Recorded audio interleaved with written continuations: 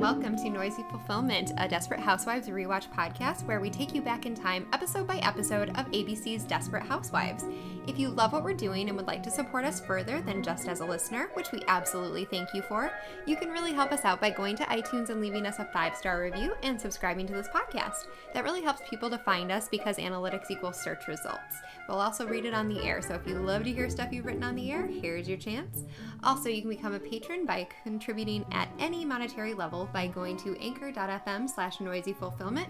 You can also buy us a virtual coffee by tipping us in our virtual tip jar at ko-fi.com/noisyfulfillment. You can also like us on Facebook at facebook.com/noisyfulfillment, where you can comment on stuff, react to stuff, and also message us. You can also email us at noisyfulfillment@gmail.com.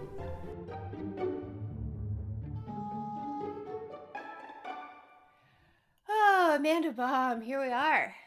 Hey, Rachel, how are you? Hanging in there. So, today we're breaking down episode 13, season 1, Your Fault, written by Kevin Etten, who is our first-time writer, and directed by Arlene Sanford. And this is the third episode that we've seen with her, and it first aired on January 23rd, 2005. So long ago. Gosh, I know. Different lifetime ago. And we talk about what is the most 2005 thing about this episode, and we have different answers each time. But I thought of you when I saw that the song title check-in was from Into the Woods by Sondheim. We love a Broadway title. You knew you would. Actually, I talked about that with Will from the We're Listening podcast when he asked if New York, New York was considered a dangerous number or a safe number for Susan to be singing. And I never asked you. So what's the verdict on that? I thought she nailed it. I thought she did an excellent job with it. And I thought it was a really good vessel for her to use to deliver some anger with Carl. Oh, yes. I thought it was a great song with a lot of opportunities for transition into, red rage and then back to the song. I thought it was excellent. But from the musical theater perspective, would you be able to tell us if that is a safe choice or a dangerous choice? I don't know that I'm an expert to say that, but just from did I enjoy it as a viewer? 10 out of 10 would recommend. I think he was on the same page as you, so good to know. Great. Oh, so we have some reviews, Amanda Baum. Oh, how exciting. I love it. I'm here for it. And we said that we would read them even if they hurt our feelings. Yeah. Because we can take it seriously without taking it personally. So we're here for it, right? We have a 5-star review. This was from Cassie, and it's, I love DH, and I love that so many of my favorite shows are having podcasts. I am there for that as well, Cassie. I love how the ladies talk about each episode in detail. Thanks so much for a great podcast, ladies. Thanks, Cassie. Oh, love you, Cassie. Yes. And then we have a 3-star, and it is from Sophie SSH. And it says, I really want to enjoy this podcast. I like the hosts overall, but Rachel stutters a lot, and it's very distracting. This is based on my listen of the first 2 episodes. So I gotta say, I think I'm just so immersed in the conversation that I never realized there was any sort of stutter, probably because I was so worried about making sure I was delivering my information appropriately, but that never occurred to me. Yeah, well, and my response to the feedback, Sophie, that was the most gentle criticism that I think I have ever received. I've been in education for a very long time, so I am completely here for it. I appreciate it. I thank you, and I hear you, and I will try to do better. But I will say that one thing Amanda and I decided on from the outset of this was that this was going to be a product that we're proud of, but we were also going to use it as our self-care item, and we were not going to Uber produce it. We were going to love it for what it was. Yes. 2 girls having a conversation about a good show. That's it. But I do want her to like it too. So I appreciate, again, gentle criticism. She wants to like it, and I want her to like it. So I don't know if she's still around, but I would love to know, Sophie, if you would give us another review and let us know, is it going better? Is it not? Did you not pick it up again? But at the same time, if you didn't pick it up again, you're probably not hearing this. So I'll be curious to see. Also, Sophie and Cassie, both of you, thank you so much for even taking the time to give that. Yeah, for sure. That's how feedback makes us better. Yes. it absolutely does. And again, we can take it seriously without taking it personally. So I'm here for it. That's a really good way to put it. That's a really good way to put it. So, Rachel, how was your week? Did you have a good week? So I don't remember. Oh, And now I do. okay. Okay, got it. Okay, I have good, to think good. I have to think back because I feel like I do that a lot is I just get through it sometimes and then I have to go back and open up that box and decide and unpack it and I don't know that I always do that enough. So, I'm unpacking it with you. Okay. It was a pretty good week. Monday I taught a class and in this class we did an active intruder training with teacher candidates. So people who are going Ooh, to be teachers. ooh, how did that go? It's And that heavy. was that on that wasn't on site at the university, that was on site where you teach your class. Yes, it was on site at one of our partner schools. So we used Okay. their room like it would be for the teacher candidates that I interact with are going to be high school teachers, most of them, Yeah. unless they're getting subsequent endorsement. But it's important for all of us to know. I read that book to my daughter. I'm not scared. I'm prepared. So Mm, it's just a reality that we live with as teachers and as students and as people who send our kids to school. Any school is open to it. Don't I there is not a place where you can say, well, that's just not going to happen here. And I think that is a really dangerous mentality. So I don't want definitely. to scare people. I don't want to scare my own child who's only 7, but I do want her to be prepared and to feel empowered that scary things can happen to us and we can still not fall victim to it. We can still feel good about our level of preparedness. Yes. Side note on the not Uber producing it, the noise that you might hear in my background right now is my dog eating his Kong against the closet doors of my office. So I apologize if you hear snorting and slurping and a door rattling. I promise I do not have somebody locked in my closet. It is my dog. Man, we're Just going to get to a season where I feel like that will be even more important to note that you're not actually acting out some of the desperate actions of our friends on Wisteria Lane. I want to hear about right, your right, week. right. How was your week? Um, my week was incredible and life changing. So I am part of the Smithsonian Teacher Innovator Institute, and with through the Smithsonian Museum of Air and Space. And last week I got to go to Houston for the Space Exploration Educators Conference. So I was literally hanging out on NASA campus. I got to go to Mission Control for it was restored to the version of the first lunar landing, and we got to Gosh. sit in mission control and watch the graphs in the screens and listen to the audio from the first lunar landing. My husband and I watched Apollo 13 last night, and I kept saying like pause, and I'd show him a picture from my phone that like matched mission control, and I was telling him about those jackets, they're still on the wall, and that was pretty funny. But I also got to meet a couple of astronauts, which is incredible. And when you were talking about your active intruder drill, that really was interesting because when I was in Houston, we got to go to the neutral buoyancy lab where the astronauts train Mm-hmm. underwater on a life-size model of the ISS to go and do whatever repairs they're going to do.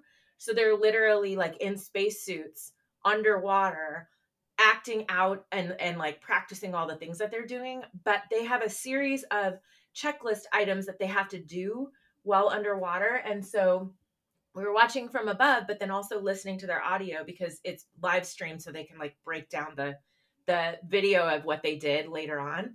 And while we were getting ready to leave, we heard one of the astronauts. So while we were in there, you know, we're all about representation. Mm. While we were in there were 2 astronauts training, and one was an Asian American man and the other was a woman. And so I was like, Right hooray for on. like non-white dudes Yeah. being the astronauts that we're watching train right now. Yeah. But anyway, as we were getting ready to leave, one of the astronauts was like, hey, I'm lightheaded. It was Johnny Kim. We were watching Johnny Kim and Laurel O'Hara. And Johnny Oh all no. of a sudden was like, hey, I'm lightheaded. I need help.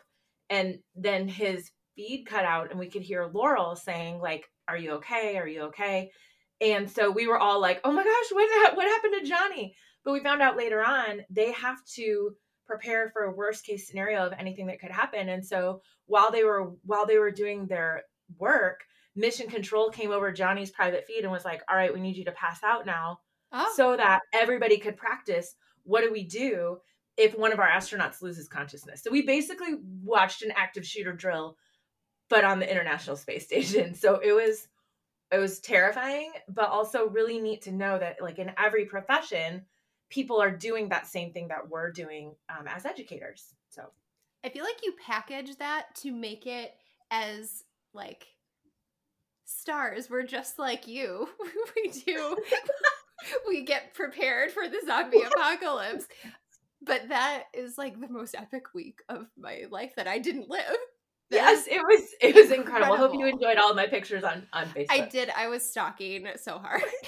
So at one point we had our banquet, we had our Friday night banquet, and guys, science teachers can get down. Like, oh, nice. When you let us loose inside of a space museum to have our banquet with a DJ, it's gonna be lit. So this astronaut, Mike Foreman, shows up and like basically like photo bombs my group while we're taking our picture. We didn't even know he was there. And we turn around and we're like, oh, it's an astronaut. I'll post the picture on our feed if you would like. But the director of the conference comes over and is like, we need to respect the facility and there will be no crowd surfing of the astronaut. And I was like, well, is that your only rule? And yeah, she said, we could do other things. She goes, well, that's the only one I can think of. And I said, I can work with that. So You've we did obviously not not taught middle school. Right. She didn't know me. But we did not crowd surf the astronaut. But anyway, it was a good week. It was a good week. It was a pretty good week. I just feel like I get to do a project that I love to do. I get to talk about Desperate Housewives with a really good friend who is also a rock star. I just live vicariously through these experiences. I'm so excited for you. If by rock star you mean huge nerd, then yes. We can turn that into, I mean, again, that's the difference between like an MIT student who's already a rock star because you're going to do great things, and then, winning at poker or blackjack in Vegas because you created a card counting team. I'm just saying. Okay, rounders. The sequence from nerd to rock star it's there. I see it. We love a Matt Damon reference. I also love a Jim Sturgis reference because 21 with him and Kate Bosworth is a fantastic movie as well. I like it a lot. It's very splashy. It's a little splashier than Rounders. Was I wrong with my Rounders? Was it 21? No. That's Matt Damon. Okay. But 21 okay. is also very good, and it's a little bit more splashy. Okay.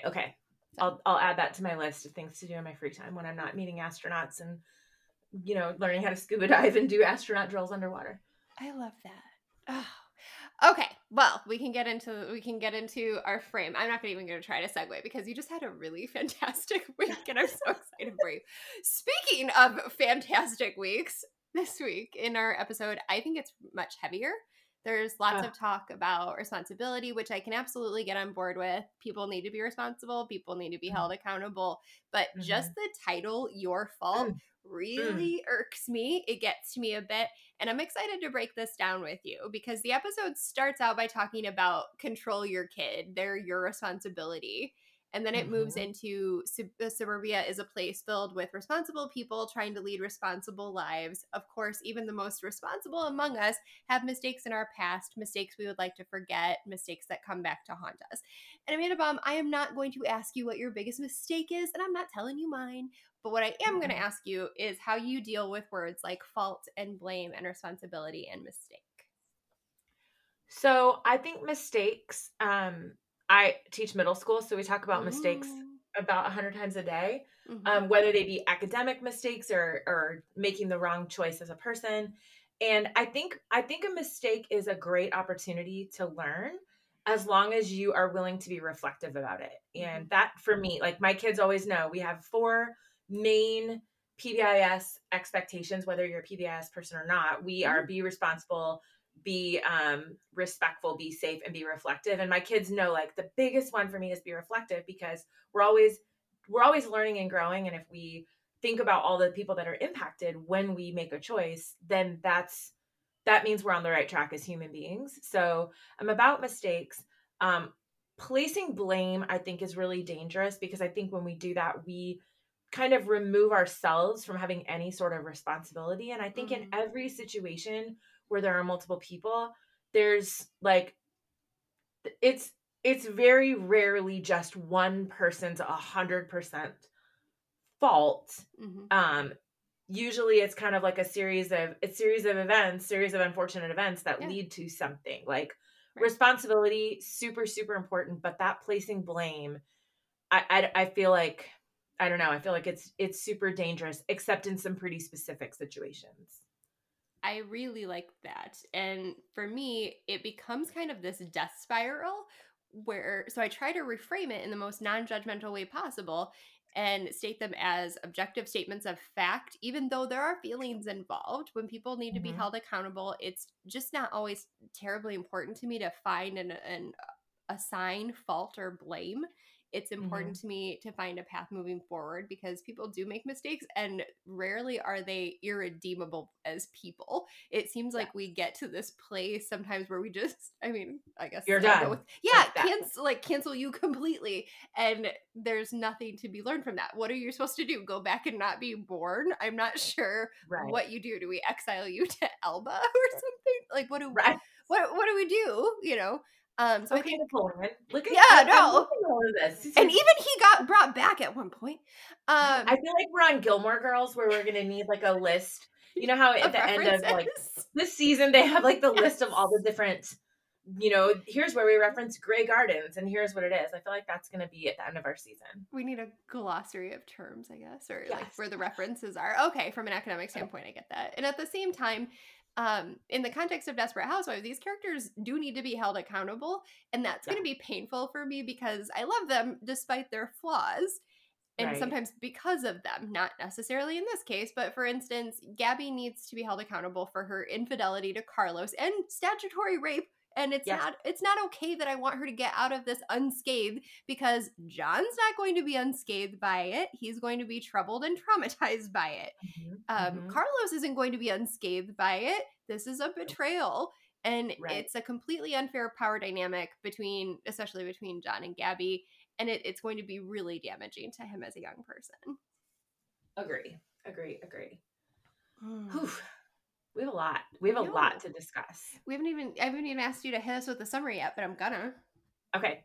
So we meet Tom's father, who within the first 12 words out of his mouth becomes my new least favorite person to hang out on Mm-mm-mm. Wisteria Lane. So after he comes at us with some misogyny, he then um, gets caught with one of his clients, or maybe not clients. Tom, of course, gets involved and gets himself in a little bit of trouble with Lynette. Mm-hmm. So then we have Susan catching Zach and Julie making out and wants Paul to do something about it. And then there's a school dance and some creepy scenes there, and then some sort of chaos ensues towards the end of the episode regarding Zach and Julie.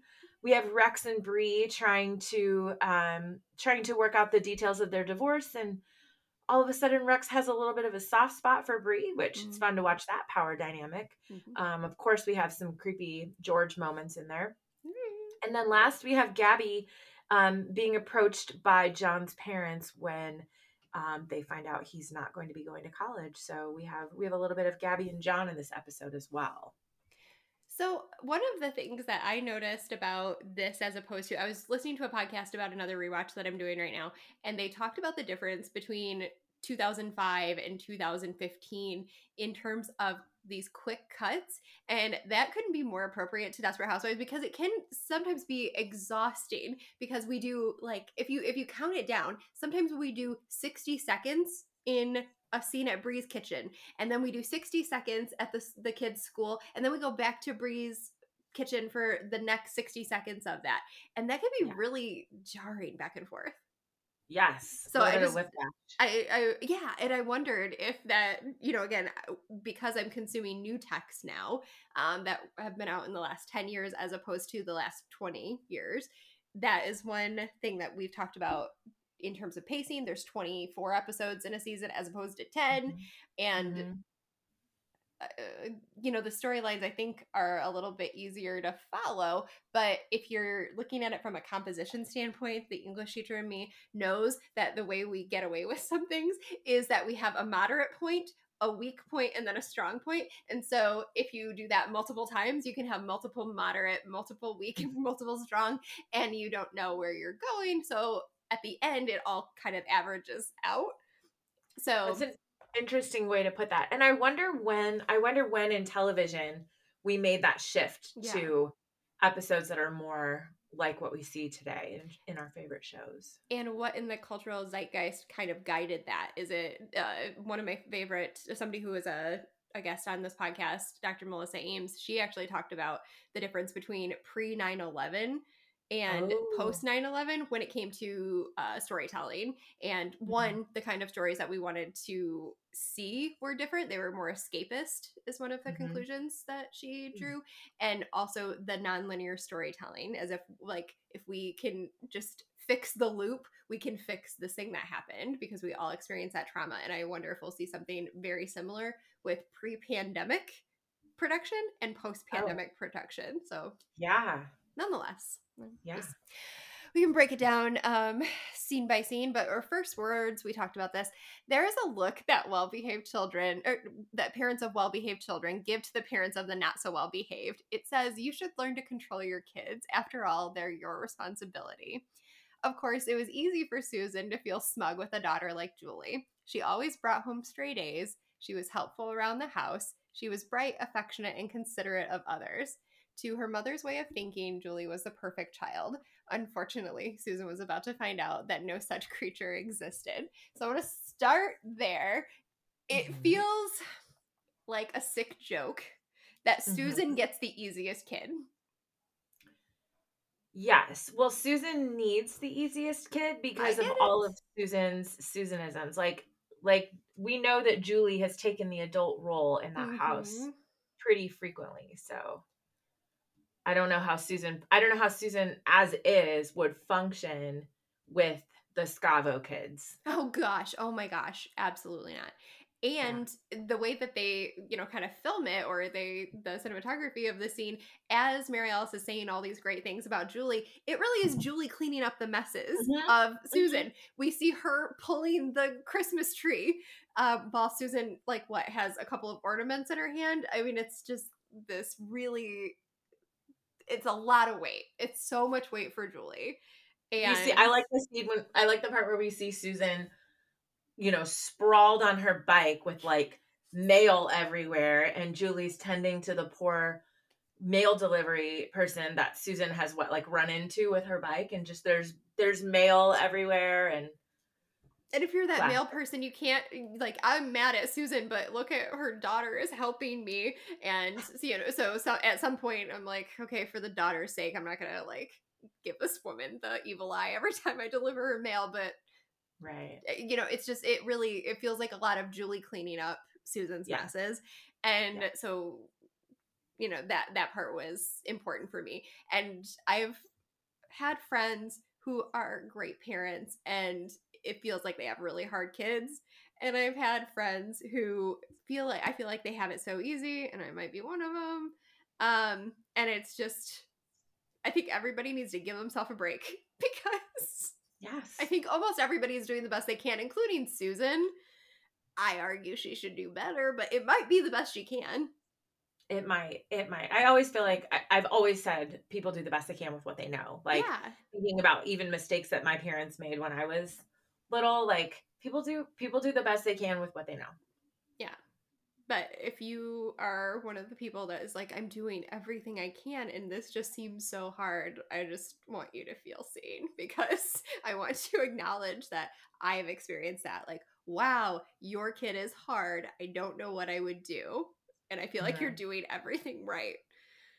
Oh, yeah. Therefore, so Susan catches Julie and Zach kissing, and then it leads to this whole fight about I'll see you Friday. What Friday? What are you talking about? And then Julie and Susan start fighting, and Julie's like, you know what? I gotta take the trash out. So again, it's this cleaning up Mhm. after her mother and taking on these really adult responsibilities. And Susan's like coming after her, fighting with her, and Lynette clocks it.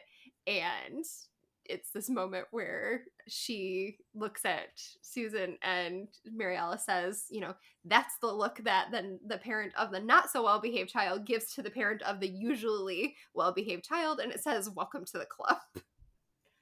And I I just need to ask, I mean, I'm not a parent, obviously, but is it a competition? Because watching Susan be smug, but then Hmm. also watching Lynette be smug when we see somebody struggling with something we struggle with, like I I feel like I wish I would have seen more of a look of empathy Right. rather than a look of, you know, for lack of a better word, competition. Yeah.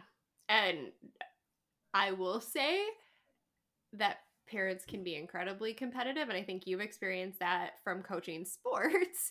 Hmm. That it's almost as if it's just their child is just an extension of them, and that, look how great I am Hmm. based on how my child is doing. And I've seen that be really, really toxic and really, really problematic. I've also seen it the opposite way, is like, my kid does all these things, look how great my kid is, and the bragging, fine, that's fine. But also I've seen it in this kind of sick way about, you think you have it bad, I'm going to one up that bad, and I Hmm. don't know what that is, if that is us doing that. But I've also if that is us justifying, whatever you've done, my kid, or whatever you've done or your kid has done, my kid has done better, and whatever your kid has been bad at, my kid has done worse, so now feel that for me. But I think the opposite side of that is, I've really had parents who have been incredibly empathetic with me when I was the only parent to not send my kid to school in a yellow shirt that day, or I Hmm. was the only parent who didn't remember that you needed to put a yellow apple or a red apple, and it was based on what month your child was born in. I mean, just, I've been there, and I've been Hmm. supported by other parents. So, yes, I think parents can be incredibly competitive in ways that are toxic. And I've also seen them show empathy that was above and beyond. And share with me things that they've done wrong that they would not, like, I wouldn't readily admit. And that was really comforting. I bet that So, was. that's All tough, right. man. This is tough. Yeah, yeah. Okay, so next we head over to Gabby's, and John's parents show up in the yard. Poor Carlos is Mm, sitting there with his ankle monitor, so he doesn't even know what's going on. Outside doesn't exist for Carlos right now. Um, so they share with Gabby that John has decided not to go to college because he wants to expand his gardening business. So apparently John had a scholarship. hmm. We didn't know that, but I he did. didn't know that. And they would like Gabrielle to help them get John to go to college instead. So they didn't want Gabby involved, but now when they realize they can't reach their kid, they need Gabby's help. So I thought that was a really interesting scene. I really enjoyed the domestication of Gabby in her appearance, where they have her in jeans And and peanut a butter. big jar of peanut butter walking around. So I enjoyed that. I also really loved in this scene that I felt like we hear Gabby saying, I haven't seen him in I can't remember if it was weeks or months or Hmm. whatever, but saying, I really am trying for a clean break. And I really was proud of Gabby for trying to establish what I think was an appropriate boundary, Right. not even in a selfish way. I think it was a Nope. super appropriate boundary and a clean break. And I was really proud of her for that. But then, Helen basically threatens Gabby because they haven't gone to the police yet. But if she makes it clear that if they don't go, if Gabby doesn't help, they might go to the police. Yes. So That was very clear and threatening. And also a scene that closes inside itself, and I am there for that. Thank you for that, Mark Cherry. I appreciate it. Actually, I should say the director and the writer. So Kevin and Arlene, you're doing great. Thank you. I appreciate that. That was kind of an in bottle scene. It's not going to go Yes. back and forth 80 times. I appreciate that. Nope. But Um, they closed the loop. They closed the loop on that scene. and so it's clear that Gabby's going to have to do something, and she's going to have Mhm. to go back and talk to John. And I agree with you that that was a boundary. Like, I should probably not see this person because it makes things worse, and it doesn't resolve if I keep Mhm. seeing this person. So I appreciate that. Over at Lynette's, Parker has climbed the ladder to get up on top of the roof, and now he's too afraid to come down. And yes, Tom's dad, at the same time, Rodney, arrives, and he's a traveling salesman. And he says, "Would you like me to give it a try, Lynette? I can try to get him down." And she's like, "I'm all for it," because she's already tried everything she knows. Um, Mhm. and Rodney's approach is to say only a little girl would be afraid to come down that ladder. Whew, so much anger. I thought I had reached the pinnacle of Hmm. anger for a Scavo man, but nope. We still had our ceiling hadn't been breached on Apple that anger. tree, maybe not so far. Hmm. I like that misogyny straight out of the gate, Grandpa. That was good stuff. And Lynette says, yeah, it was effective, but she calls out the sexism of it. I don't know that she's Mhm. going to punish it necessarily, but thank you for giving it a name. Yes, but also my question: if you're Lynette and you're home by yourself with your kids, why Hmm. do you have a ladder outside up to the roof? Because I don't believe that those kids could drag the ladder and get it set up there. I agree. And I don't know if I just have an HOA who's like really a stickler or something, but like we would get in trouble for having that. And I feel that they'll talk about HOAs at some point on Wisteria Lane. But so having a ladder out, I'm not sure. You're right. I don't know what the ladder is doing out. I don't think the kids could do it. So maybe we're supposed to suspend disbelief. But I will say I have been shocked at things that children can do or find when they are motivated enough, and she has more children than I have. So She's outnumbered. She's oh, outnumbered. they're both outnumbered. Oh my Mm. goodness. Okay. So Bree and Rex are at home with at least 6 lawyers discussing the terms of their divorce. That just felt like a lot of lawyers to me. Sounds expensive. Mm-hmm. Would they also like would they I know when I went through a divorce, I was not meeting with Mm. lawyers at my own home. I met with my lawyer in his office. Oh, okay. Is this a normal thing where the squad of lawyers would show up at a home? Because I don't know, that just doesn't I mean maybe it's because of Rex's condition because he's still recovering, Okay. but I don't know. It does seem like a I specialty service. I would charge extra for that. Yeah, yeah. Rex doesn't want to fight. He doesn't want to fight. He wants to try to make amends, but I think Bree preys on that weakness and comes out guns a blazing and wants the country club membership. Yeah, because Rex hates buffets and he's terrible at tennis. Yes. Yes. Susan is over at Paul's house and she insists that he supervise Zach and Julie if they're over here. And Paul reveals that he's sold the house, so this is really a moot point. Mhm. Zach overhears and gets very angry and says that he wishes Paul had died instead of Mary Alice. That had to have been a pretty embarrassing situation for both Paul and Susan. I mean, it seemed Definitely. super awkward. She tries to break the awkwardness of Tension. it by saying, "Oh, so you're moving," and I when you said that about parenting, when you see somebody else like going through a real parenting moment, that can be my way of handling those situations. Is like, man, why did we even think being pregnant was going to be fun? And then we had these kids. We thought the kids would be fun. Have Mhm. kids. They say it'll be fun. They say kind of moment. Mhm. And I Mhm. think I've done more. I think I've done just as much harm as I have good with that approach. So I get it, Susan. Yeah. Well, let's head back over to the Scavo house. So they're off to a T-ball game, but of course, someone has forgotten something. Mm. So they run back home, and Lynette happens to walk in on Rodney and an associate, said in Mm. air quotes, Lois, going at it on the couch. Like they were having an afternoon delight, is what Now, was happening. I can't tell if we catch them like a mid foreplay, or if they're done and still foreplaying after It playing. I don't it know. was that because Okay, because remember you find Parker their found the pantyhose. stockings. Yeah, Yeah. exactly. So I have a question about that. Okay. Were they on like a strip scavenger hunt? Because Parker wasn't in the living room where they were. I can't take off my pantyhose while walking. I I can't she was wearing pantyhose under pants too, and I just was like, oh, that I sounds so because did not clock that. Oh, I did she not had clock on it. slacks, which I know that is a normal thing for people to do, but for me, I would melt to the ground. I would sweat through all the layers and be so uncomfortable. Like even when I go, for a run in the winter and I have to wear 2 layers of pants, it's too much for me.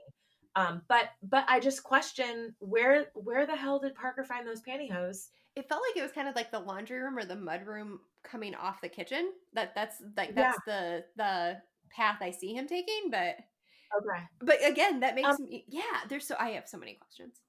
So strips. I believe it was a strip scavenger hunt. That is Sweet. my theory. Also, Lois, maybe with the "you have a lovely home." I know you're trying to break the ice, but yikes. No kidding. There's not really a way to be in that situation, right? Like you just No. blend into the carpet or something. Make your exit. Literally try to like pull a Simpsons, like That's melt. exactly what I thought of. Oh my gosh. I don't know where you start and I begin, and that's not necessarily the best thing for two co-hosts, but it really is exactly where my mind went. That's hilarious. Yeah. We're sharing a brain, it's clear. Oh, back at Bree and Rex's, Bree has demanded Rex has demanded the good china just because Bree loves it.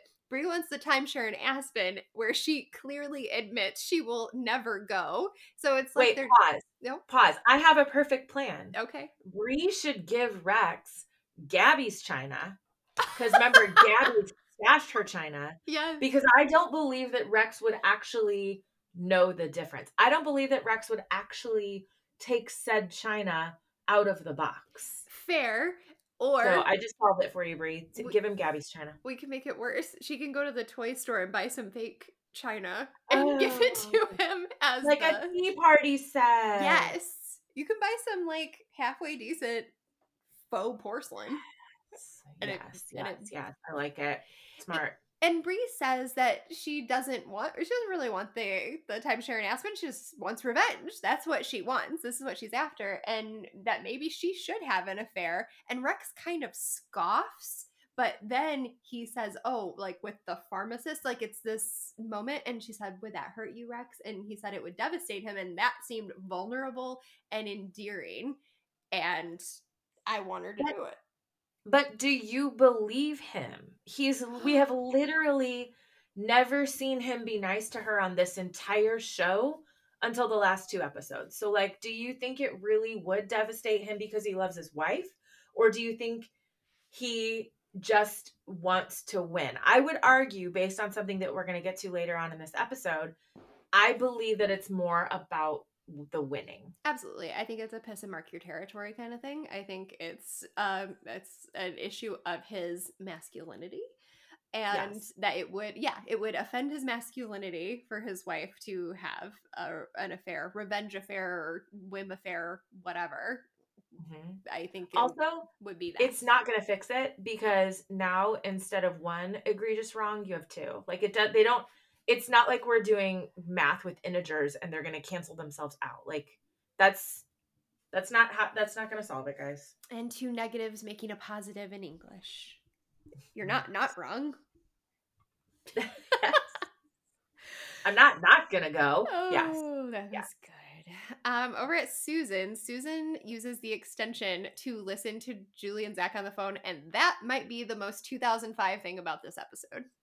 Yes. That actually also feels like a 1994 thing. My dog literally just ate an entire Costco-sized container of spreadable butter. That's what that interruption was about. Is everybody okay?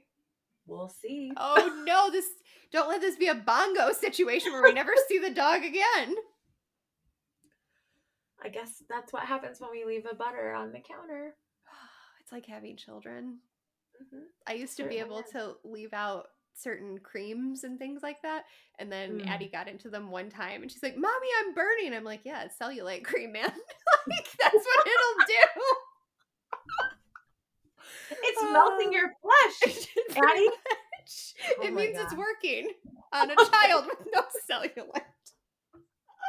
I really don't even want to go downstairs for the next 3 to 4 hours. Well, good. I don't know what has happened in the downstairs of my house. Well, good, because we're only on like page 3. So Yeah. be here a Okay. minute. Right. Yes. Oh, So, gosh. yes, I agree that that is the most 2005 thing. Also, it's from my experience, it's also a very 1990 thing, Yeah. because for sure. Did you ever get caught doing that? So Listening in on an extension? I did, and it wasn't like it would be like a conversation that I would even know anything about. The time I remember doing it, it was to my older sister. Now, keep in mind, my sisters are 15 and 16 years older than me, so they Mhm. were real working women and had me at their house, and I, was 5 to 10 maybe, and so they're Mhm. talking to their friends or coworkers on the phone, and I just wanted to know what they were talking about, even though I wouldn't possibly know, and I can't imagine it was very dishy. Yeah. I kind of wanted to know if anybody would know that I picked up the phone. I think that's a Oh. testing boundaries kind of thing. For sure. And for Susan, she's going to take this out of context a little bit, and pretend she knows more than she does, and totally get caught with the tea kettle. Mhm. And that would And usually. probably get some hot water on herself. Oh So, gosh, can you imagine? Like, if that's how she would burn down her own house. I was yes. trying to listen in on my daughter's phone call and I forgot that I left a tea kettle. I have to say, the adorable nature of having an actual tea kettle, I am there for. But Mhm. Mhm. I make my Yes. tea in the Keurig Yeah. for sure. Of course you do. Oh, that makes perfect sense. Well, so we see Bree at a diner, which is the last place we think we would see Bree. Yes, And George just happens to be walking outside. sure he So, was. um, sure he was. So he comes in and does something really creepy with the silverware. Yes. And I realize I need to use a different adjective than creepy because I've overused it already in this I episode. legit say creepy George moment in my notes. Like, it's a whole segment now. Super creepy George. So we see George kind of taking on that friend role with Bree, where Bree shares how she met Rex. They met at a Young Republicans meeting Of about big course they government did. gun control and Of illegal course they did. immigration. A trifecta.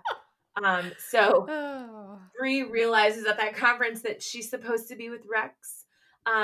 So she still feels that way, but she shares with George that she doesn't know how she's going to accomplish that when she doesn't trust him, which, yes, Yeah. you're right.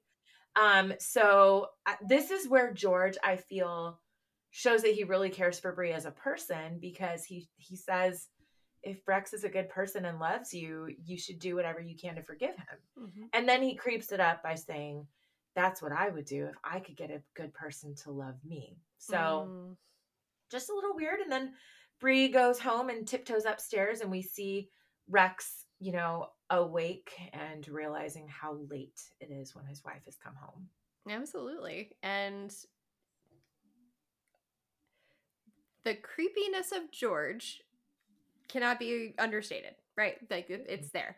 However, it is interesting to me that he says if he could get a good person to love him, he would do whatever needed to be done. So, Bree, if you really think he's a good person, you have to do whatever you can to make your relationship successful. And to some extent, because I'm going to juxtapose it with a scene later, I don't believe him then, but I believe him later that was his intention. And so we'll circle back to that. But I wanted to say I don't believe him in this moment because he's creepy Georging it up. But then later I almost do for a different reason. So when we get there, if I don't, remind me to circle back. Okay. But I do feel like he was really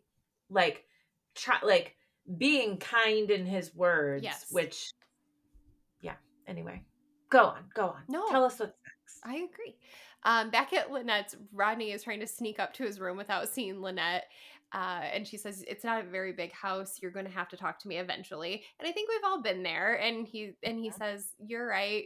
I apologize for being seen doing this. I don't apologize for sorry doing I it. got caught. I'm not sorry Exactly. for what I did. I'm sorry I got caught. I thought you would be out for the afternoon as opposed to any genuine, or I'm sorry I made you feel uncomfortable even. It's, I am sorry I got caught. You're spot on. You're totally right about that. And Lynette says, you should apologize for a lot more than that. You know, how could you do this to Allison? And Rodney says that he's stayed married to someone he doesn't love because he made a vow, but he's not going to discuss it with Lynette. She can't do anything to him anyway. Oh, but she can, buddy. Just wait. Oh, those are fighting words.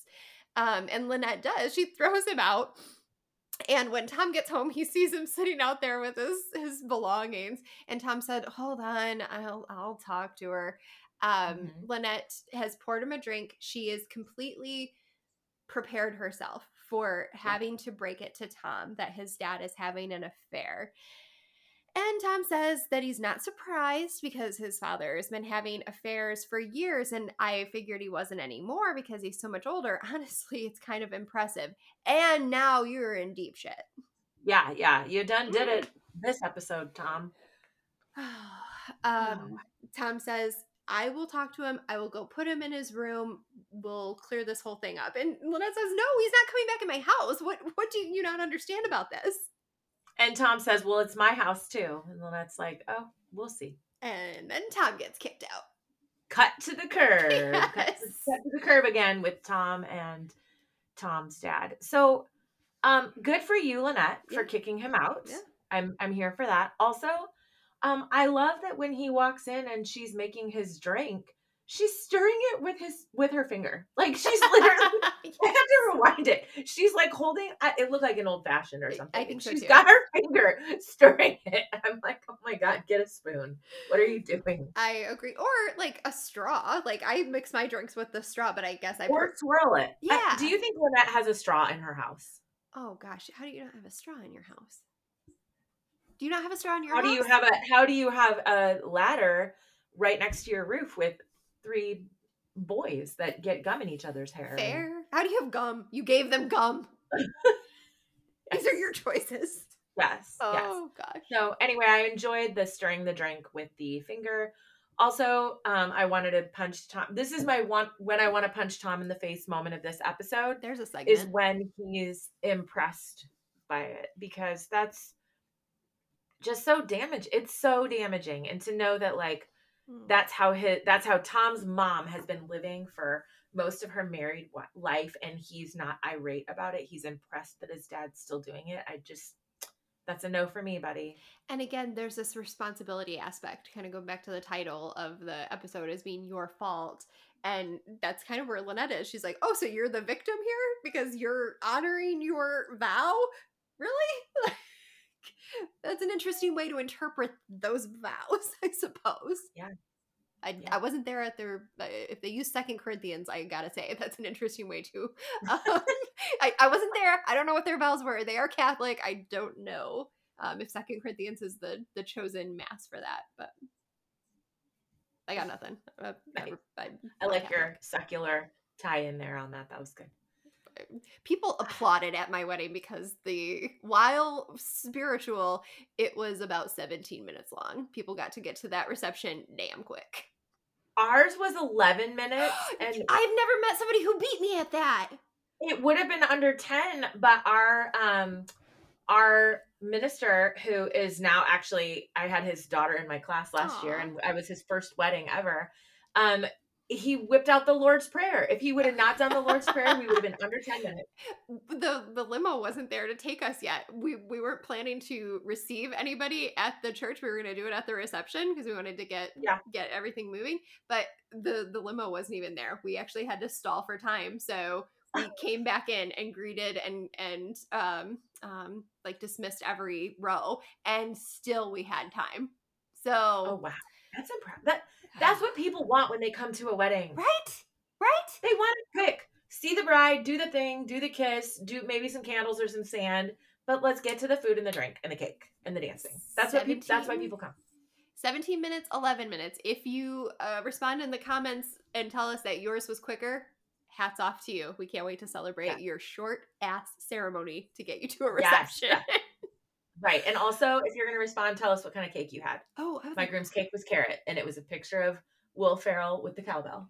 So you win. Share with us what yours You was. just win. Go ahead. Try to top that, viewer listeners. I can't wait to see. That sounds like the kind of cake that they might have at John's apartment, which is where we see Gabby in the next scene. Love that segue. Yeah. That was good. That was good. So Gabby goes to visit John at his new bachelor pad non-collegiate frat house. And John gets so excited because he thinks she's come there to continue their affair. So he's quickly cleaning up things and then pulls her into a hug. And that was real awkward to watch. But so he shares with Gabby that he's decided to expand his business because an opportunity came up. And then shares that the opportunity is that Carlos can no longer offer Gabby security. Right. And he proposes to Gabby, and my first thought was, I don't imagine that place smells very good. Oh gosh, no. I thought of I looked at all those cans of half drink or completely drank soda. I'm like, you had to get up to go get another can of soda or whatever it was. Why did you not take the can with you, throw it in the garbage as you replace it with another can? I don't understand. Yes. And I can still conjure up the smell of fraternity house. Yes, man. And all fraternity houses, like every fraternity house at Oregon State. Are you throwing up in your mouth right now? Yes, I can still smell it. Every single one. And it didn't matter if it was, the Alpha Gamma Rho house with the kids that were, doing cowboy stuff and 4-H and whatever, or like any other, it didn't matter. They all smelled the same, and I can still conjure up that smell. And I bet you that apartment smelled just like it, because how many kids are living there? There were a whole lot of boys, at least a whole lot 3. of cans.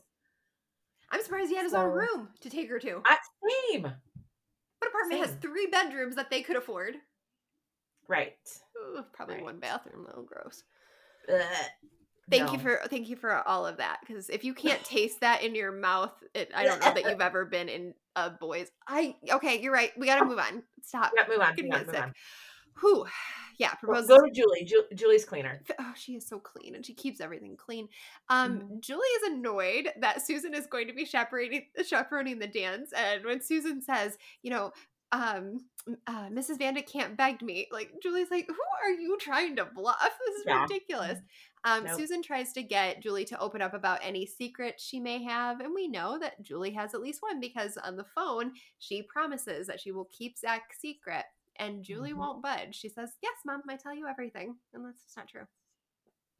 And this would be a good point for her to call Susan out about picking up the phone if she knew it. So I don't believe Julie knows that Susan has. I agree. I would have thought for sure that that's how you get caught. And Julie's savvy enough to have figured that out. But yes, I believe we're supposed to suspend disbelief in that Julie does not know that her mom was listening in on the extension. It could be that she was so enthralled with her young love situation that she forgot to be her ever vigilant self. And cognitive dissonance. We've dealt with that before, right? Is that I need to believe that my mom doesn't know about this, because otherwise it just puts everything into a tailspin. I got enough going on right now. Okay. So I'm here for that line of thinking. My cult and my scam obsession and everything I watch has something to do with that. And when you're like, this person is an idiot for not knowing that. Nope, I think they were experiencing cognitive dissonance. Yes, agree. And ontological security, that I need to believe this. This is what I need to believe. So. Yes. You want to take us over to Zach's? Where are we now? Yeah. So we're at Zach's getting ready for the dance, and Paul is showing him how to put on a tie, but it feels a little bit like he is tightening a noose around his son's neck. I was exceptionally uncomfortable with watching this sequence. Paul learns that Zach has been talking to Julie about his memories, which as he presses Zach, he realizes that Zach remembers lots of blood, mom screaming, and Dana, and he shares that he remembers killing Dana. So Mm. this scene with the tie gave me the GBs. Like, it wasn't good. It was on the same level of malevolence, I think, as the feeding the potatoes scene. But Oh, yes. Paul is just a scary, Psycho. yeah, he really is a scary, all the vibes, right? Like he definitely Yes. is capable of doing something. We also learned that at the dance, Paul is also chaperoning. And what are the odds? Of What are the course, odds? he doesn't look like much of a So, joiner. no, right. And big plot hole here. There should have been some high school teachers in the writer's room, because I can tell you, I had never, ever attended a high school dance that looked like this, where it's a bunch of couples dancing. Oh yes. Usually at a dance, it's either a bunch of kids grinding in the center or a bunch of girls clustered and boys on the wall. Like, Yes. this is not what a high school dance looks like. And Brie dancing while serving punch, I need Yes. that to be a gif. Yes. Like, I'm here for that. Like, her little like shoulder shimmy while she's I love it. I want more of that. It looked perfect to me. Like she would Yes. not in and not in a I'm trying to be the cool hot mom way that gives me No, real she had the problems. music in her. Yes. She had the music in her. Yes. Like she seemed not awkward, not just it just and not awkward, not cool. She's right. Just right. Yeah. The Yeah. For Goldilocks sure. fallacy, right? Yes. So Yes. She could not stop the music from moving through her soul. Rex apparently has to do his own picking up of pharmaceuticals, and I am absolutely not there for that. Brie would absolutely have been doing all of those things. She already has been at the pharmacy. That's kind of how we got in the situation. But Rex goes to the pharmacy and tells George that Brie is only using him to settle a score with him.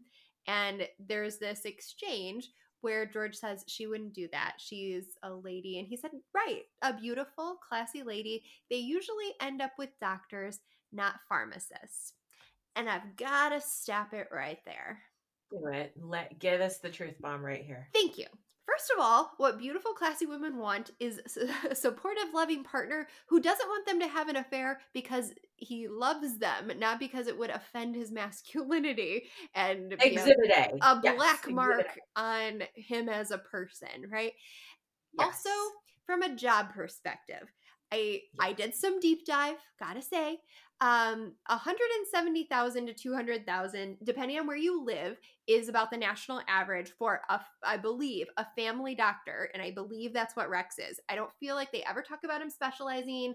I don't feel like No. there's any talk. He's definitely not a surgeon, right? So No. working basically 9 to 5 type hours. Yeah, you'd be on call sometimes, but about 170 to 200,000 a year versus 130 to 160 a year as a pharmacist. So if this is about financial means, it's not that those aren't different, but I would say that, pharmacists are going to work longer hours, most likely. Family doctors are going to kind of have a 9 to 5. Most pharmacists, like, I guess it depends. Are you going to do a community pharmacy, or are you going to be in like a hospital setting? Then that would be different, but then you'd be paid differently. So if this is a financial situation, I'm just saying, looking at those numbers, I'm not compelled that Brie would have married somebody who was making between $10 and $40,000 more, and that would be the deciding factor in her choosing a spouse. No. I don't believe that. I agree. So really, I just it felt like it felt like where Rex was trying to go with that is like working or like blue collar versus white collar, and it's so elitist and gross. He treated him like he was hired help, right, like the president of the company talking to a lowly cashier, a part-time cashier. That's the vibe that I feel like Rex, or like the separation that Rex was trying to make between the level of his position and the level of George's position. Why would she want you when she can have me? Right. It was super ick. Rex, it feels stupid anyway. It feels, whatever. If it's about the type of person who becomes a pharmacist versus the type of person who becomes a doctor, I've known both. I've liked both better in different contexts. Mhm. Shitty people are shitty people, man. And Rex, you Yep. are a shitty person right now. You're an absolute certified shithead, Rex. Yeah. And if you really are that superior, you wouldn't have to point it out. Mhm. It Mhm. would just be a fact. But um let me see. Oh, there it is. This is why Rex Yes. is stupid. This is the next Yeah, reason Rex yeah. is stupid. You are Yes. messing with the person who makes your pills for you that you need to live. It is worse than screwing around with the waiter and expecting them not to spit in your food. Yes. Yes, Just Rex, you big idiotic. dummy. Go You to a big different dummy. You don't pharmacy. want the person mixing your chemicals to accidentally slip and give you 2 parts to 1 part instead of 1 part to 1 part. Fairview is not that small that they couldn't possibly have had a different pharmacy somewhere. Yeah. This isn't Yeah. Mayberry. Yeah. Um, Good luck. Good luck with your prescription upgrade, Rex. right. I feel And it's gonna go well for you. ugh. And again, this is a second creepy George moment, right? He has Yes. Yeah. decided Rex isn't a good person because when they're having that exchange, he said, she is beautiful, she is classy, but she's not very perceptive. She thinks you're a good person and you're not. Yes. Rex is not a good person. George has decided it. And for me, this makes me think of the diner scene a little bit differently because I didn't believe him. I didn't believe that he genuinely wanted Bree to make it work with Rex. I really didn't. However, it feels like this is a turning point for George where he's like, you are not a good person. And she can't see it yet, but I'm going to help her see it. And that something snaps here. Or Mhm. I don't know if it's a rope where we're just putting more fibers and we make the rope thicker, or if Mhm. it's the puzzle and this is the last puzzle piece, but I feel like this is a turning point. I agree, and I feel a very strong chain someone up in your basement kind of vibe, or like have them in your closet Put him in a kind of hole. vibe. I feel that George is about to unleash on Fairview. That's my prediction. And again, remember, I've seen this, but I don't remember literally anything. So Can't wait. can't wait to see where this goes. Take us back to the dance. Yeah, so they're playing Dust in the Wind, which what year is this song even from? Ooh, I didn't Um look that one up. yeah, I was when that came on, I was like, come on. Come on. So Paul asks Susan to dance, which is cringy on a maybe like 165 levels. Like, first of all, chaperones at a dance. If you want to be Yes. invited back, if you're Preach. going to try to be a chaperone at your kid's dance, you should be seen and not heard. Yes. Like, I don't normally say this to anyone, but if you want to ever be asked back, fade into the woodwork. Yes. Don't come out onto the dance floor. Also, Susan, you should keep at least 6 foot social distance from Paul at all times, because he's a creep. He's an absolute creep. So for me, that was a big nope. I wish Susan would have not done that, but she did. She shares that she eavesdropped. Mhm. Also scary. You don't want to give this man any more information. Mm-hmm. She spills what she heard. Not only that she did eavesdrop, but she spills the tea. And of course, Paul tells her it was an accident. And then Susan, come on, asks for more details. Are you crazy? Mm-hmm. This is not your friend. He's not going to confide in you. This is not your moment to work on getting more pieces of the story, Susan. I agree. It's an oddly intimate-ish moment where he's kind of pulling her closer. That's creeping me out. It also feels like this level of I need to get more information out of this person, so I'm going to let them be inappropriate with me, and that like is Tanaka. Yeah, It's back to Tanaka. the ass grabber. Ugh. So we have Paul the ass grabber, the slave lower trade back worker. Yeah, that is what this Ugh. leads to. This is the slippery slope that leads to Yes. slave labor. Yes. Yeah, thank you. Yeah. Mm-hmm. Where were we? So we finished at the dance, so now it's time to go home. So, but outside the dance, right? So Paul and Zach are getting into the car, and Zach says he's sorry that he told Julie about Dana, and Paul says that he handled it with Susan, but he needs to talk to Zach because his memories have been lying to him. And he says, Zach, you didn't kill anyone. Dana is very much alive. Yeah. So, Is your brain bursting? Like, are you yeah. breaking? So Yeah. Paul, who are you lying to, Hmm. Susan or Zach? Like, that's Because he lets Susan believe everything she knows, which was limited, is yes, true, but that it was yes, an accident that Zach did kill Dana, right. but it But was an accident. You have to understand. yes, So yeah. yes, somebody's Who's not being getting. lied to here? Yeah, somebody's not getting the truth.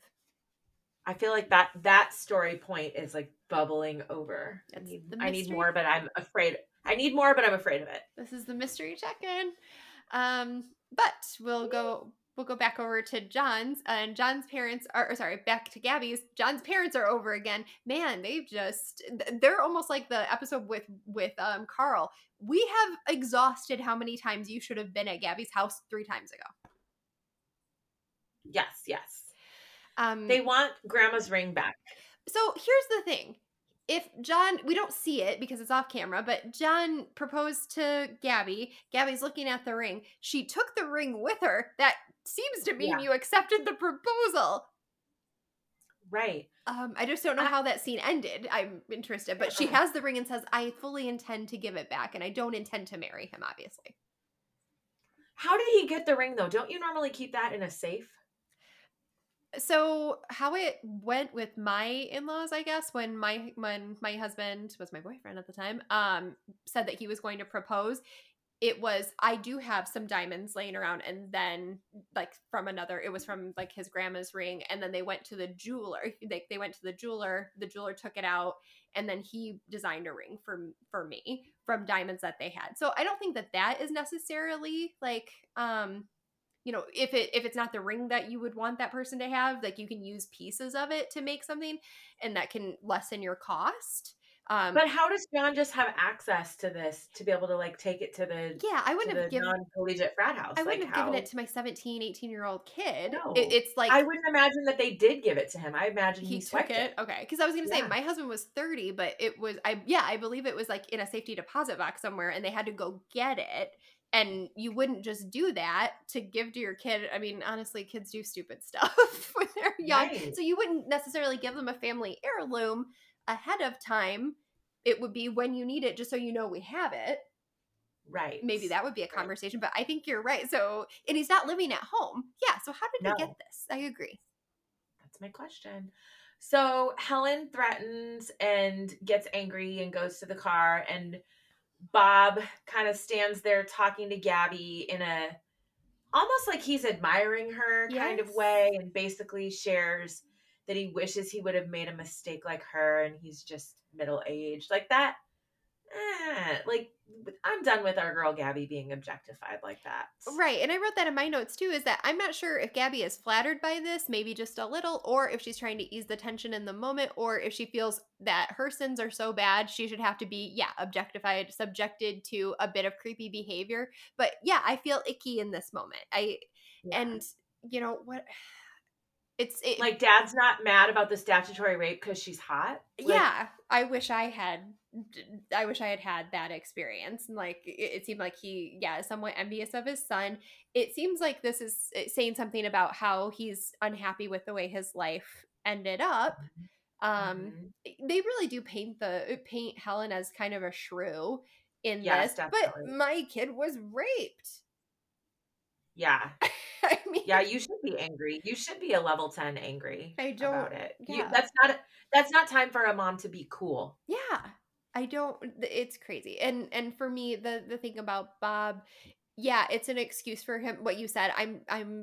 He, see, now I'm stuttering. You had a point, Sophie. Um Gabby says you're very sweet, and Bob says, I'm a little sweet, but mostly I'm just middle-aged, and you picked up on that. I think that's Mhm. a great excuse for being a creep, not letting him off the hook, but it seems that Bob has always been responsible, which is kind of what this Mhm. episode has been pointing us to, and now he kind of Right. regrets it. And it seems kind of similar to Tom's dad, Rodney. Like, I've been responsible, Mhm. I've stayed with my wife. Yeah, not really. When you say and do the things that these men are doing, it negates any credit you should have gotten for having done the thing. Right. So Right. again, I think that regret can be just as bad as regretting something that we did was irresponsible as regretting that we did the responsible thing. Both are a choice, Yeah. and both can lead to regret. So it kind of feels like a damned if you do situation, but it doesn't make me feel less icky. And I don't find Bob sympathetic anymore. Mm-mm, mm-mm. If I did, I don't think I really did, but nonetheless. To circle back to the dog and the butter, Yeah, it appears how's it that I'm going? not in trouble for that because I just received a grapefruit juice mimosa. How So, cheers. sweet. Thank you. I don't have one with me, but maybe I'll go make one. So someday we'll get to do this in person, I think. Yes. So Yes. we'll Agreed. do it on Maybe at like location. a maybe we can broadcast from an axe throwing or a smash room. I was facility. thinking when I finished, I'm 2/3 done with my dissertation. I was thinking about how I wanted to celebrate, and I thought about doing like a mimosa bar somewhere. Here for it. Yeah, that might be Yeah. fun. I'm in. Okay, so back to Zach and Paul. Zach shares that he's willing to keep the secret about Dana, but we're not moving. Huh. So we're back to blackmail, punctuated with a creepy smile. I feel like it's been a minute since we've had any blackmail go on in this show, but we're back. And the power shift, right? Yeah. When you were talking about Paul and the tie, he's in power. He's doing the controlling. He's the one tightening the tie. And now we have Zach, and I'm going to tighten the tie. I'm going to be the person who is in trouble, or sorry, who can threaten you with getting you in trouble. And Zach says, you know, why did you even tell me? Like, why did you choose this moment? And Paul says, nobody should think that they killed someone. And he said, I'm not sure. Zach's not convinced. He's like, maybe you just don't want me running my mouth. But I'll keep your secret. But why?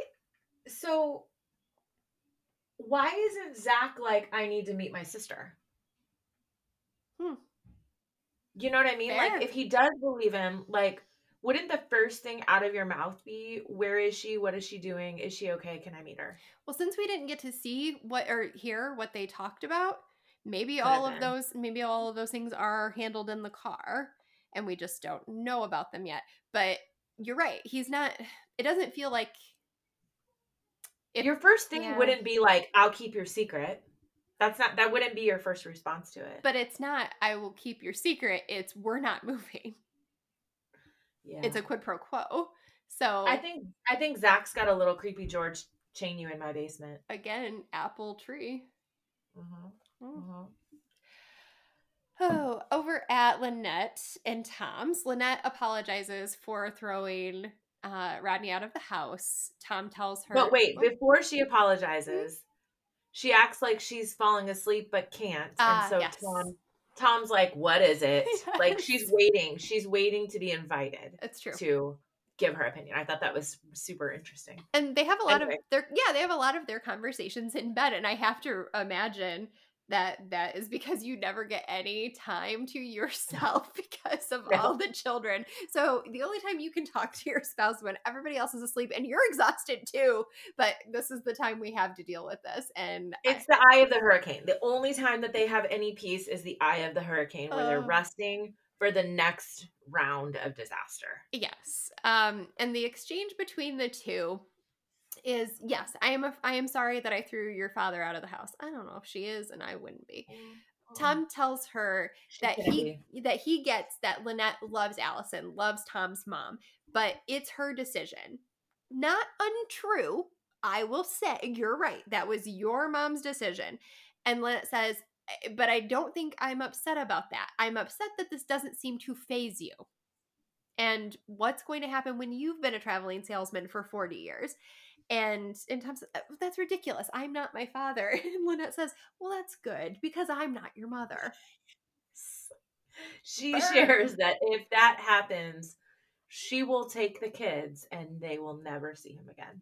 So this is a bad mom moment on my part. It has no reflection on my marriage or my child. But if I'm Lynette, I don't think that that's what I would say. I think I would say, I will leave and you can enjoy parenting our children by yourself. That's what I think is going to get results with Tom. Tom is not the person. He loves his children, but he could not be with them as No. much as he would need to be if he were co-parenting or single parenting. Not possible. She'd be better off saying, I would leave and we will have 50-50 custody, because that means 50% of his time he would have to figure out how to be a parent. Yes. So back to what you were saying about it's true, it is Allison's choice. So just because somebody lets you take advantage of them doesn't mean that you shouldn't be held accountable for being a shithead. Yep. Just because someone lets you. Like, I know you teach people how to treat you and all of that, but like, people who do crappy things shouldn't be, I can't think of the right word for it, but they shouldn't be excused, exempt from being they shouldn't be excused for shitty behavior just because people let them do it. Like, right. You're still a shitty person. You're the shitty person doing the shitty thing. Yeah, being dishonest is still dishonest. Now, if they have an open marriage, that's 100% different. But when we're using the verbiage in the show, having an affair, that to me says like a non-consensual additional there is no sexual situation within a marriage. Like that's very different from an open marriage. That's not presented here at all. It is presented. But maybe open marriage wasn't a thing back when the show was written. I don't know, because I was not really thinking that way to like even notice that. I don't think our cultural context would be that either. So I don't think. Yeah, I think that only we would see that in 2022 or 2018 or whatever. But I don't think that viewers of this text or consumers of this text in 2005 would have had the cultural context for that on a grand scale. Yeah, I agree with you. Thank you for circling back to that. I think I was in Lynette's consciousness when I did that, in the same way that she says, I'm sorry I threw your father out of the house. It's not Rachel saying that, that's Lynette. Because I'm not sorry that she threw him out of the house. No, I'm glad. Couldn't care less. So you teach people how to treat you. You establish what is okay for you, and if it's not okay, if it doesn't fall within what's okay, you don't have to house it in where you live. Yeah, you don't, and you don't have to give it any real estate in your mind. I agree. Nope.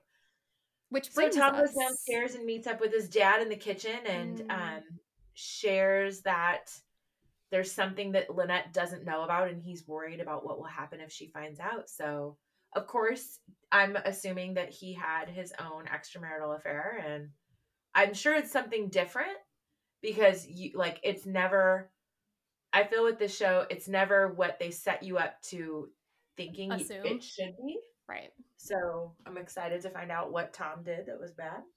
And I think that this is also like a jab on the writers, right? I don't know if the series, I could look it up, but I'm not going to. If the series had been picked up for a second season by this point, it's the 13th episode, but it feels like it's dropping seeds. And is that something that we can explore this season? Or are you going to have to buy the show and give us another season in order to explore that? So I wonder if this also not panders, I don't know. It asks viewers, if you care, do you care to know what that is and what the response was? And honestly, in 2005, I don't know how they gauge that except with test audiences. Nowadays, you can see Twitter blowing up, hey, what's Tom talking about? Yeah. And then as a writer or the producers can go back to the writers and say, hey, people are intrigued by this, or they hated that, so move away. Which I think we've seen in a couple of things, right? Carlos, like we've seen him be borderline abusive to the point where we're going to hate him and then back off a little bit. So I'm interested to see what that comes to later on. Yeah. Gabby returns the engagement ring to John, and he's upset visibly. Makes perfect sense. And he says, what are you going to do? He can't, he's going to jail or this or that. It's not going to be the life that you had or all the values that you said or were linking to him. And I can actually give you more than him now, or at least the same. I don't know if that's necessarily true. But Gabby has a moment where she says, every once in a while, even I want to do the right thing. Mm-hmm. Mm-hmm. Yes. And,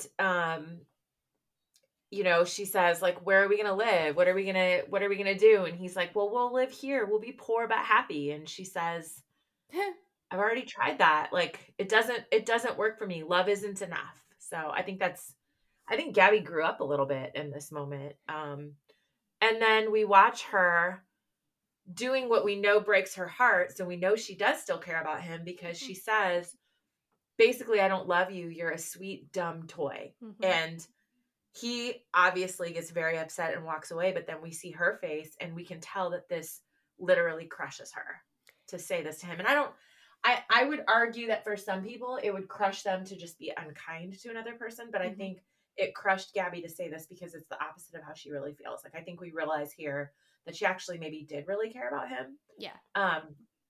But what troubled me a lot in this whole scene was he continues to call her Mrs. Solis. I know the power dynamic Ugh. couldn't be more clear to me. Oh, yeah. Ugh. Yeah, I don't love that. So Thank you for that. yeah, you're welcome. I didn't love it. Because it's important to point out, like, I keep talking about this power dynamic that is damaging him, and he doesn't even seem to acknowledge that. Like, it is so uneven that I don't even call you by your first name. Right. This is not sustainable at all. Can you just see that happening? As like, Mrs. Solis, do you want breakfast? Like, they're together and like living Mrs. together. Solis, And he would you're still call so her hot. that. You're Like, so hot. oh my goodness. Ew. Okay. All right. Ew. We can move on. Take Take us somewhere else. Because Mrs. Solis, would you like a mimosa? You can stop. Yeah. You can stop calling me Mrs. Solis. I've lived here for 3 years. Sorry. Sorry. Also, I'm no longer Mrs. Solis since we're married. So Well, maybe, I don't know. Maybe she kept her last name from her previous marriage. I have nothing. okay, so let's go. I'm done. Let's go where things are more normal. Back over to Susan's house. Fair. So Zach pops over to visit Julie, and Susan says she's in the shower, but Zach stays and tells her we're not moving. And Susan's like, oh no, I'm gonna have to continue to manage this. Zach shares that Julie's the first girl he ever gave flowers to, and Susan realizes that his feelings are kind of serious, and shares, you can't see Julie. She's only 14. Like, this isn't appropriate. I need you to stop seeing her. Zach says, no, I won't stop seeing her, and then goes into a little bit of a red rage, becoming physical with some of the furniture. And Susan gets a little bit scared, but also I think feels empowered in her no now, and says, now you really need to leave. And if you come back around, I'm going to call the police. Completely fair. Completely fair. If that's how you behave and that is your lack of self-control, it would scare me for you to be around my child too. Yes. And I wouldn't be taking any chances if I had my way, and I am the mom and I do have my way. Or at least I'm going to pretend I do for That's right now. That's fair. I'll give you that. Because in those final words, sooner or later, the time comes when we must all become responsible adults and learn to give up what we want so we can do what is right. And that kind of is they pan over Gabby, that she's doing the right thing. She's with Carlos. Of course, a lifetime of responsibility isn't always easy. And as the years go on, it's a burden that can become too heavy for some to bear, panning over Rodney Scavo, who has made different arrangements so that he can continue to be a responsible adult-ish. Ish. Heavy on the ish. Yeah. But still, we try to do what is best, what is good, not only for ourselves, but for those we love. And we see Susan knock on the door of Julie's room, and we see, as an audience, I don't feel like Susan knows this, that the window is open and Julie has snuck out to see Zach, presumably, and then we find out, yes, to see Zach. She tells him that her mom says that she can't see him anymore. What are we going to do? And Zach's going to have to formulate a plan. Yeah, but my last question with this episode, how are these kids sneaking into the high school gym and the twinkle lights are still on and nobody's there. Piss poor security is what I'd say. Yeah, that doesn't happen now. Or maybe it does. Maybe it does, but I don't know.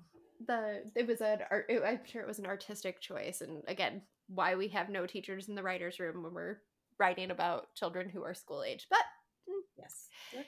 So yes, sooner or later we must all become responsible adults, and no one knows this better than the young. Can't wait to see what happens next. Where are we going next? Well, where are we going next? Love is in the air. Of course it is.